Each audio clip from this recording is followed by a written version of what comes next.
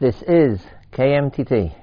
Today, on Mondays, we have a shir of Harav Binyamin Tavori, who this year will be examining different responses, Shelot Tshuvot, from the major ones from the 18th and 19th century. Harav Tavori.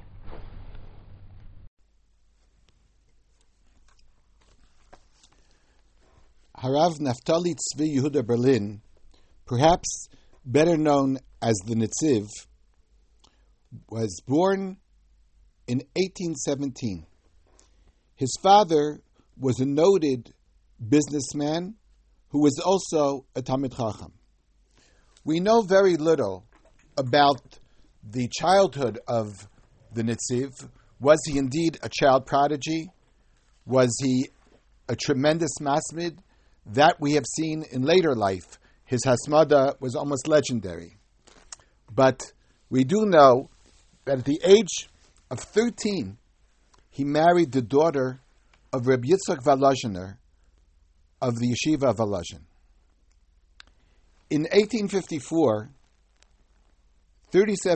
at the age of 37, Rav Berlin, the Netziv, was appointed Rosh Yeshiva of Volozhin. His father-in-law had passed away. His brother-in-law, who had temporarily assumed the position of Rosh Yeshiva, had also passed away. And the Netziv took the place of the Rosh Yeshiva. In the world of yeshivas, it's known that there was a big discussion about this appointment. Rav Yosef Dov Halevi Soloveitchik, the Beis Halevi, was a contender for the position, and a group of Rabbanim came to Volozhin to determine who would be the Rosh Yeshiva. Eventually, Rabbi Yitzchak Kochanan, together with others, decided as a psak that the Netziv would become the Rosh Yeshiva. Reb Chaim Brisker, Reb Chaim Soloveitchik said shiurim in the yeshiva, but the Netziv was the Rosh Yeshiva. Interestingly enough, eventually they became related through marriage. The Reb Chaim married the granddaughter of the Netziv. For a while they were together in the yeshiva in Volozhin. The yeshiva of Volozhin had an interesting agenda, different than other yeshivas. First of all, it was, in a sense, the first organized yeshiva and set a pattern and a tone for all the Litvish yeshivas. There, the original idea and something that has not been carried on by the yeshivas that I'm familiar with, was that they learned the Talmud Bavli in order. Usually in yeshivas, one year they learn Vav Basra and then Yud Gittin. There's a seder of Masechtas that they learn, usually a 7-8 year cycle. Volozhin's custom was they learned from Brachas until the very end. So and a certain strange situation would arise. A student who would come to Volozhin, let's say spend 3 years, might never learn anything to do with Nashim Nezikin, the classic learning of yeshiva, or a person who came to learn Nashim Nezikin would touch nothing but those Masechtas. They had also a theory in Volozhin that somebody would be learning all day and all night. 24 hours a day, learning went on in the yeshiva, and it was part of the philosophy of Reb Chaim Volozhiner through the yeshiva that the world exists in the schus of those that learn Torah. We are going to make sure in our yeshiva in Volozhin that the world exists. Somebody will be learning Torah 24 hours a day. The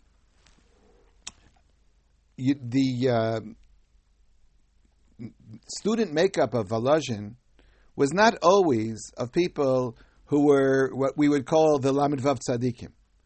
Many of the Bogrim, of the alumni of Volozhin, were not what we would call Orthodox Jews. Many Maskilim came to learn Torah in Volozhin. That was considered the place to study Yahadut. For example, Chaim Nachman Bialik was a student of Volozhin, and he described the Netziv in some of his poetry as a father to his students, as someone who showed extreme love for his students. There is a story that I heard that a certain student left Volozhin. Now, the Netziv basically knew that this student was a good student, learned Torah, but he wasn't really religious.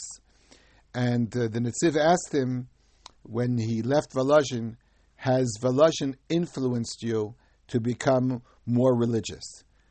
Allegedly, the answer was that he said to the Netziv he's going to continue living his lifestyle the same way he lived it prior to his stay in Volozhin, but he'll never enjoy it as much. The spirit of Volozhin got him enough that he could never enjoy as much leading a life not as a true Ben Torah. The Netziv, as we'll see in some of the Tshuvos, emphasized part of these ideas in the literature that we'll discuss in Yirtzeh Hashem. But before we do that, I'd like to just mention that the Netziv was a great lover of Eretz Yisrael. He was a leader of Chibat Zion. In fact, he wanted to come to live in Eretz Yisrael near the end of his life. As is well known, there was a tremendous battle with the Russian government and the Yeshiva Volozhin, and eventually Volozhin closed its doors. It would not tolerate the Russian influence, where they wanted to have some secular subjects studying Russian in the yeshiva, and eventually the yeshiva was closed down. At that point, the Netziv decided he wants to come to live in Eretz Yisrael. He traveled, he went to Minsk, and then he went to Warsaw. Unfortunately, he became ill and passed away before he could realize his dream of coming to Eretz Yisrael. The Netziv was a prolific author. We have today a whole set of Svarim, Meromei Sadeh, of the Netziv on Shas. Perhaps a more classic work is the Netziv on She'iltos, the Rav Achai Gaon. The Perush of the Netziv is one of the most, if not the most important Perush on the Netziv. The She'iltos with the Perush of the Netziv, Ha'amek She'ela. His Perush and Chumash is also a classic, Chumash Ha'amek Davar. Apparently, this is based on shiurim that he gave in Volozhin. Again, something that was not common in many yeshivas, but was common in Volozhin, is that the Netziv learned Chumash daily and explained Chumash to the Talmidim. And from that, apparently, the Sefer Ha'amek Davar developed. The Tshuvos that we'll discuss today are called the Meshiv Davar. Rav Zevin mentioned that the Netziv was such an important figure that Tshuvos were sent to him from all over. Apparently, we only have part of the Tshuvos of the Netziv. We have in the collection, we have what's called 4 volumes, but they're rather short volumes of Tshuvos of the Netziv. The Netziv had 2 sons that were well known. One was Reb Chaim Berlin, and the other was Reb Meir, who changed his name from Berlin to Reb Meir Bar Ilan. He became one of the great leaders of Mizrahi, the founder of the concept of the Encyclopedia Talmudit. The University Bar Ilan was named for him, a great Zionist leader, which was not that far removed from the ideology of the Netziv. I mentioned before that the Netziv welcomed students at the yeshiva, did not always check their credentials. In the tshuva, in the first chelik of Orach Chaim, of Meshiv Davar, he has a discussion that he wrote in response to a journal.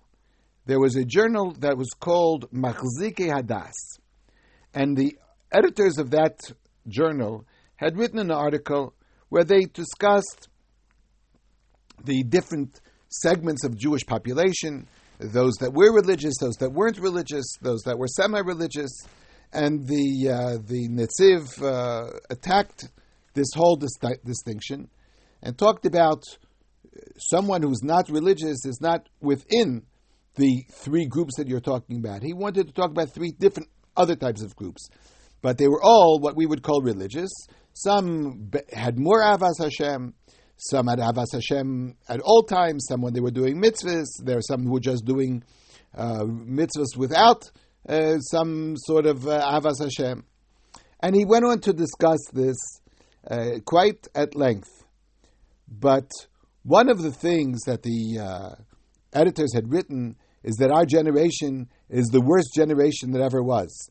This is something that's fairly common in literature throughout the ages.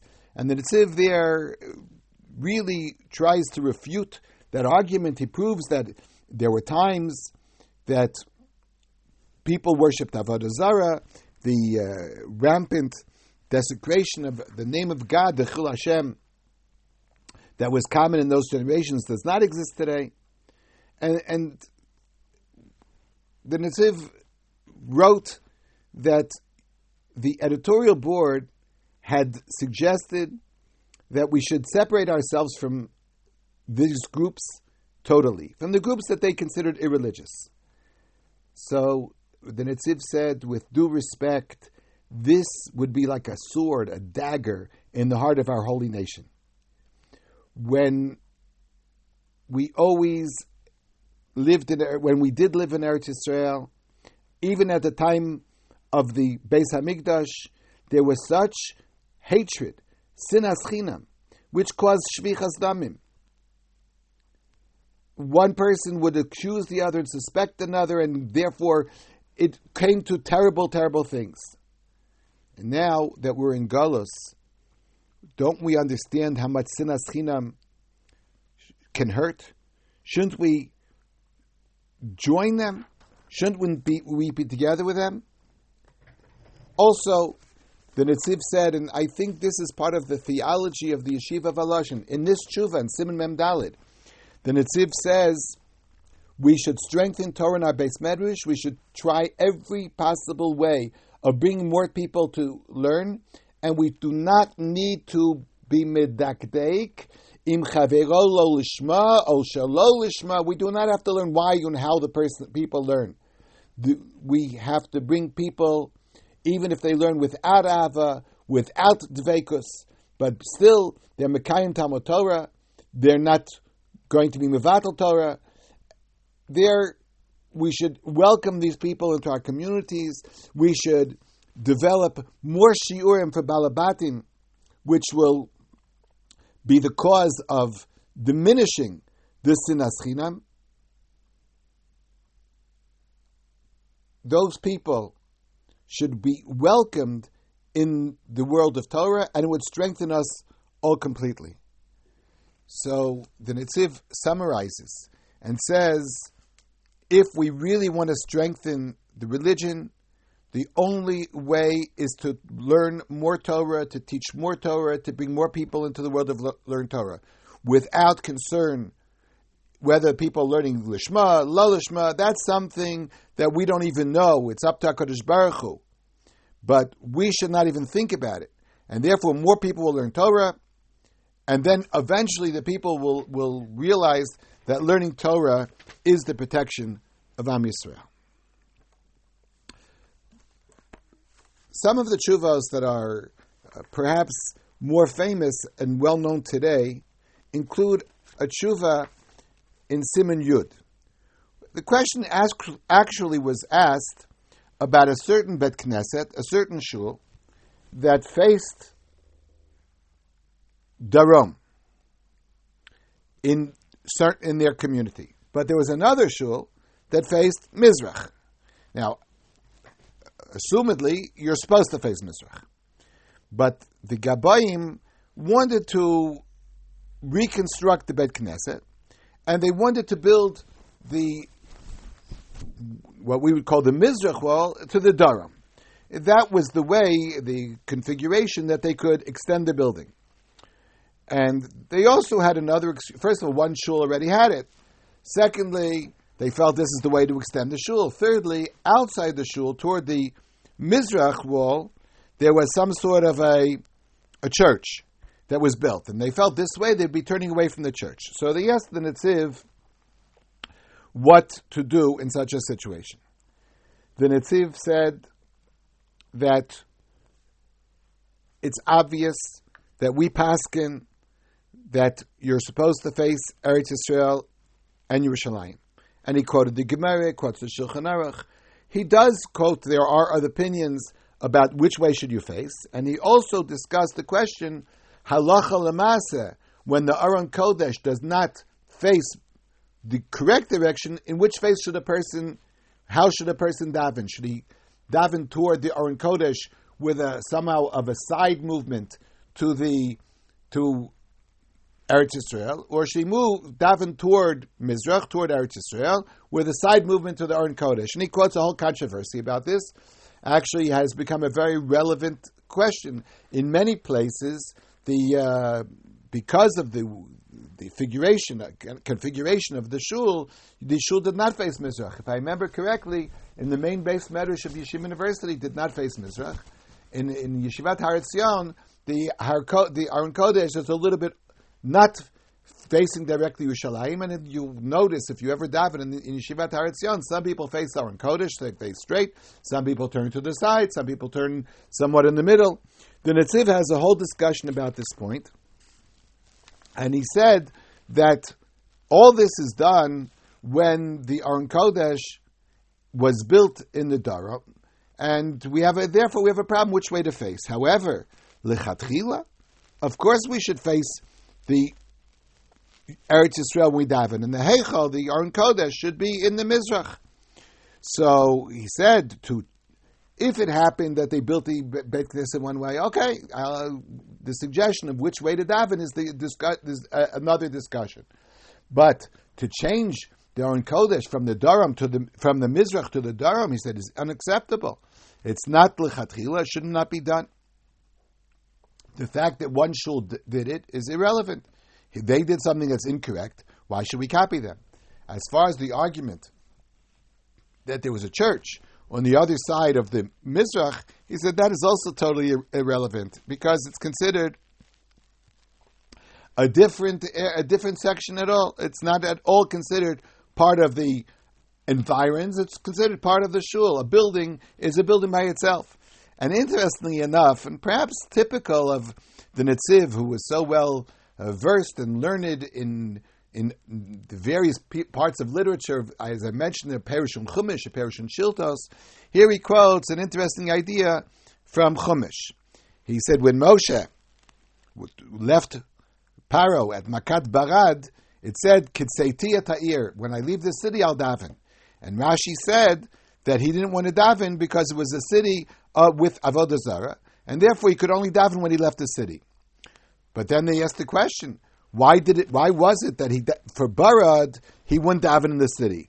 But the other Makos, for example, Tzfadei and Arov, Moshe never said, I have to leave the city. So the Netziv said, you see, in Mitzrayim, there was a shul. There was a Bet Knesset. Because we said, Lo paska yeshiva af b'yotam Mitzrayim. There was always a Beis Medrash. Therefore, Moshe could daven in the Beis Medrash. He didn't have to care that there was Avodah Zarah outside the Beis Medrash. But when he wanted to daven, here he wanted to daven outside. We were talking about stopping something that's like rain that's coming from the sky.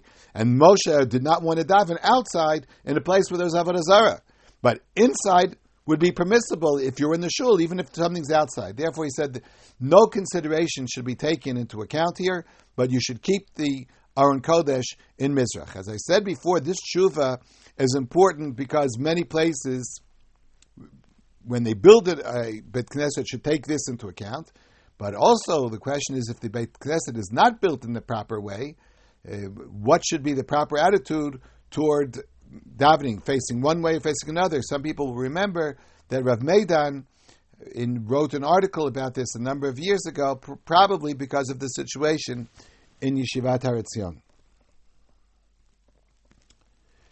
Another question that is very well discussed in modern times as well was a tshuva that was written by the Netziv to his son. And it was interesting because it was based on a family custom. When his son had visited his grandfather, that's Rabbi Yitzchak Volozhiner, the father-in-law of the Netziv, some people had come late on Shabbos to a meal, and apparently they had no more lechem mishnah. They did not have 2 whole loaves of bread. So the custom there was they gave them 2 pieces, like if we would have a sliced rye. You buy in a package of sliced rye from the bakery, sliced. Can you bring 2 prusot and be lechem mishnah? And that's what they did. And they said that's not considered lechem mishnah. And my proof is that the night of Pesach, we have 3 matzahs. Why do we have 3 matzahs? Because there's a minhag to break one of the matzahs. And that's called lechem oni. Lechem oni, in this respect, means bread that poor people use. Poor people buy pieces of bread, broken bread. So, but the Netziv said, besides, the Rosh said, besides those, the broken one, you have to have 2 others. So you obviously see that you have to have shlemos, and therefore the prusos, the broken pieces, don't count. The Netziv said there's no proof from the Rosh, because first of all, Rishonim disagree with the Rosh. You want to have a whole loaf of bread, true. If a person has 1 loaf of bread, should he break it into 2 and be yotze with 2 prosos? Or no? Should we say that a shalem is better? Obviously a shalem is important. So the Rosh just mentioned that a person should have 2 shlemos. But it doesn't mean that you couldn't use lechem mishnah for a prusa. If you have a shlema, why not use the shlema?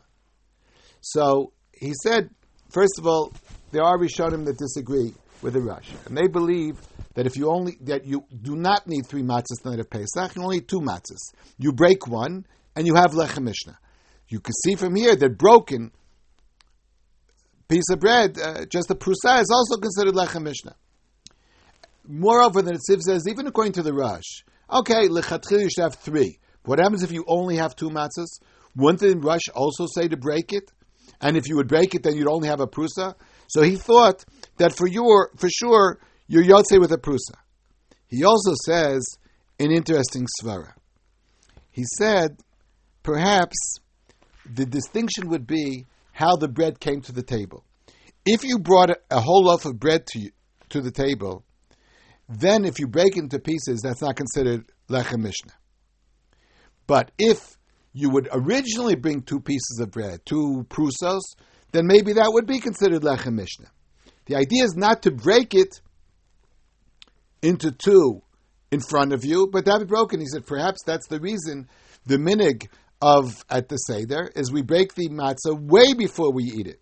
So he said in such a case, maybe that's considered lechem mishnah. One could argue that the night of Pesach, do we really need lechem mishnah? Maybe because of lechem oni, the argument would be that a broken piece of bread is lechem mishnah, or only on the night of Pesach.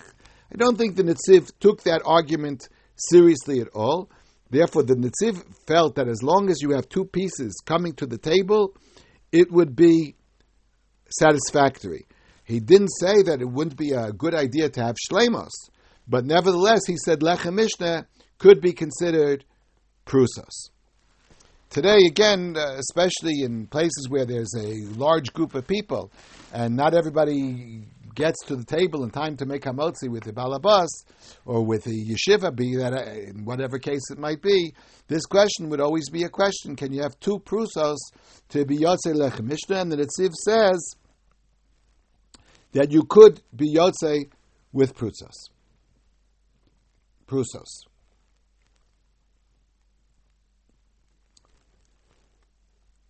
One of the questions that was asked to the Netziv that's also extremely relevant was a question whether a rabbi could be Mesader Kedushin for a couple that you know in advance will not keep Taras HaMishpacha. They will definitely be over dinim of nida. Now, inasmuch as they could obviously get married without this rabbi, so that would be considered trei abra denara, in which case there would be no isur daraisa of lifnei. Just to explain briefly, let's say a nazir wants to drink wine. If I enable him to get the wine, then I'm over lifnei iver. I've helped him do the avera. But if he could get the wine anyway, he doesn't need me to get the wine. He could get wine, but I just bring him a different wine. So that's called like two sides of the river, one side of the river. If it's all on the same side, he could do it. So he could do it himself. It's not considered lifnei iver. Nevertheless, there is a problem of Messiah Yodei Avera. It's true, I didn't cause him to do the Avera, so I'm not over lifnei iver. But I am helping a person do an Avera. By helping him by getting married, so I'm actually helping him do the Avera. The question, of course, would exist. What would they do if they didn't get married? Would you say that the situation would become better? The Netziv has a different argument. The Netziv's argument was based on a very interesting svara that he found a distinction between a case where I actually give them they do the Aveira at the time that I'm there, or they do the Aveira at a later time. He mentions this svara in the name of I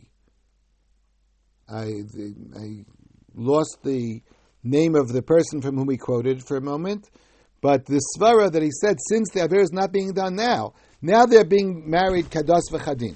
You made sure that she went to mikveh for the chasana. Therefore, the Aveira will be done later. That's not even considered Messiah Yodei over Aveira. So he argued that point and said perhaps we could be matir. However, he quotes opinions that would seem to say even in such a case it would be usur. And he quotes a whole discussion that we won't go into of Rashi, the Ran, others. But then he said that in a case where you do it because of need, not to do them a favor as it were, but let's say it's your job. Let's say it's your panasa. So he said in such a case, it would be mutter according to all opinions. And therefore he said, according to the first opinion of many Rishonim that I quoted before, the Rosh, the Tosfos, you can perform this wedding because they're not doing an Avera at the time, and it's not Lifnei Iver. According to the Rishonim, it would disagree with this principle. As long as it's your job or you get paid for it, so then you'd be permitted to do it. So therefore, for example, in Israel, the Rav of the community, the Rav of the city, the Rabbanim who are active in communal life, that's part of their responsibility, the Mesader Kedushin, do not have to worry about being Mesader Kedushin for a couple that might not keep Taharas HaMishpacha in the future. As I said, unfortunately, this is a shaila that comes up very, very often, and the tshuva of the Netziv is well known. The last tshuva that I'll mention today is a very short tshuva in the second chelek about a din if a father tells his son that he does not want to marry a certain girl. The Shulchan Aruch paskin based on a marik that the son does not have to listen to the father. But the Netziv adds that's in the case where the wife in question did not cause shame and embarrassment to the father. In such a case, it would be forbidden to marry her. And he discusses the Maharik, who says basically the definition of Kibbud Av is only relegated to personal service that a person does for his father.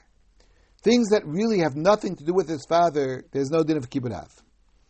And the Gra, quoting the Ramban, the Rashba, says that the ikar of Kibbud Av is only if the father actually benefits from it.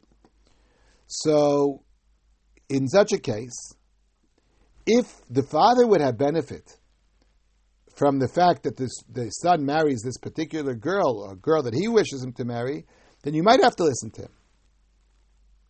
But he said, and certainly you're not allowed to marry a girl who would cause disgrace to your father. But And the father could not even say, okay, I'm willing. If it objectively creates a disgrace to the father, that would be a problem of Mora'av, and there's no din of Mechila. Father cannot waive his rights under the din of Mora. Another explanation that he gave is there is a mitzvah to marry the woman that you prefer. If your father would tell you not to marry her, it's a type of an Aveira. Excuse me. In which case, you certainly would have to listen to your father. As I said before, that is only a case of kibburav. If the father has no right to tell his son whom to marry or to tell him not to marry someone else, unless it's a din of bizayon, a son who causes disgrace to his father is included not just in a mitzvah saseh, but we have over makle of a ve'imo. It's a special curse to someone who somehow treats the honor of his father lightly. Makle, from the word kal, makle aviv ve'imo. So therefore, in such a case, you would not be allowed to marry this particular woman.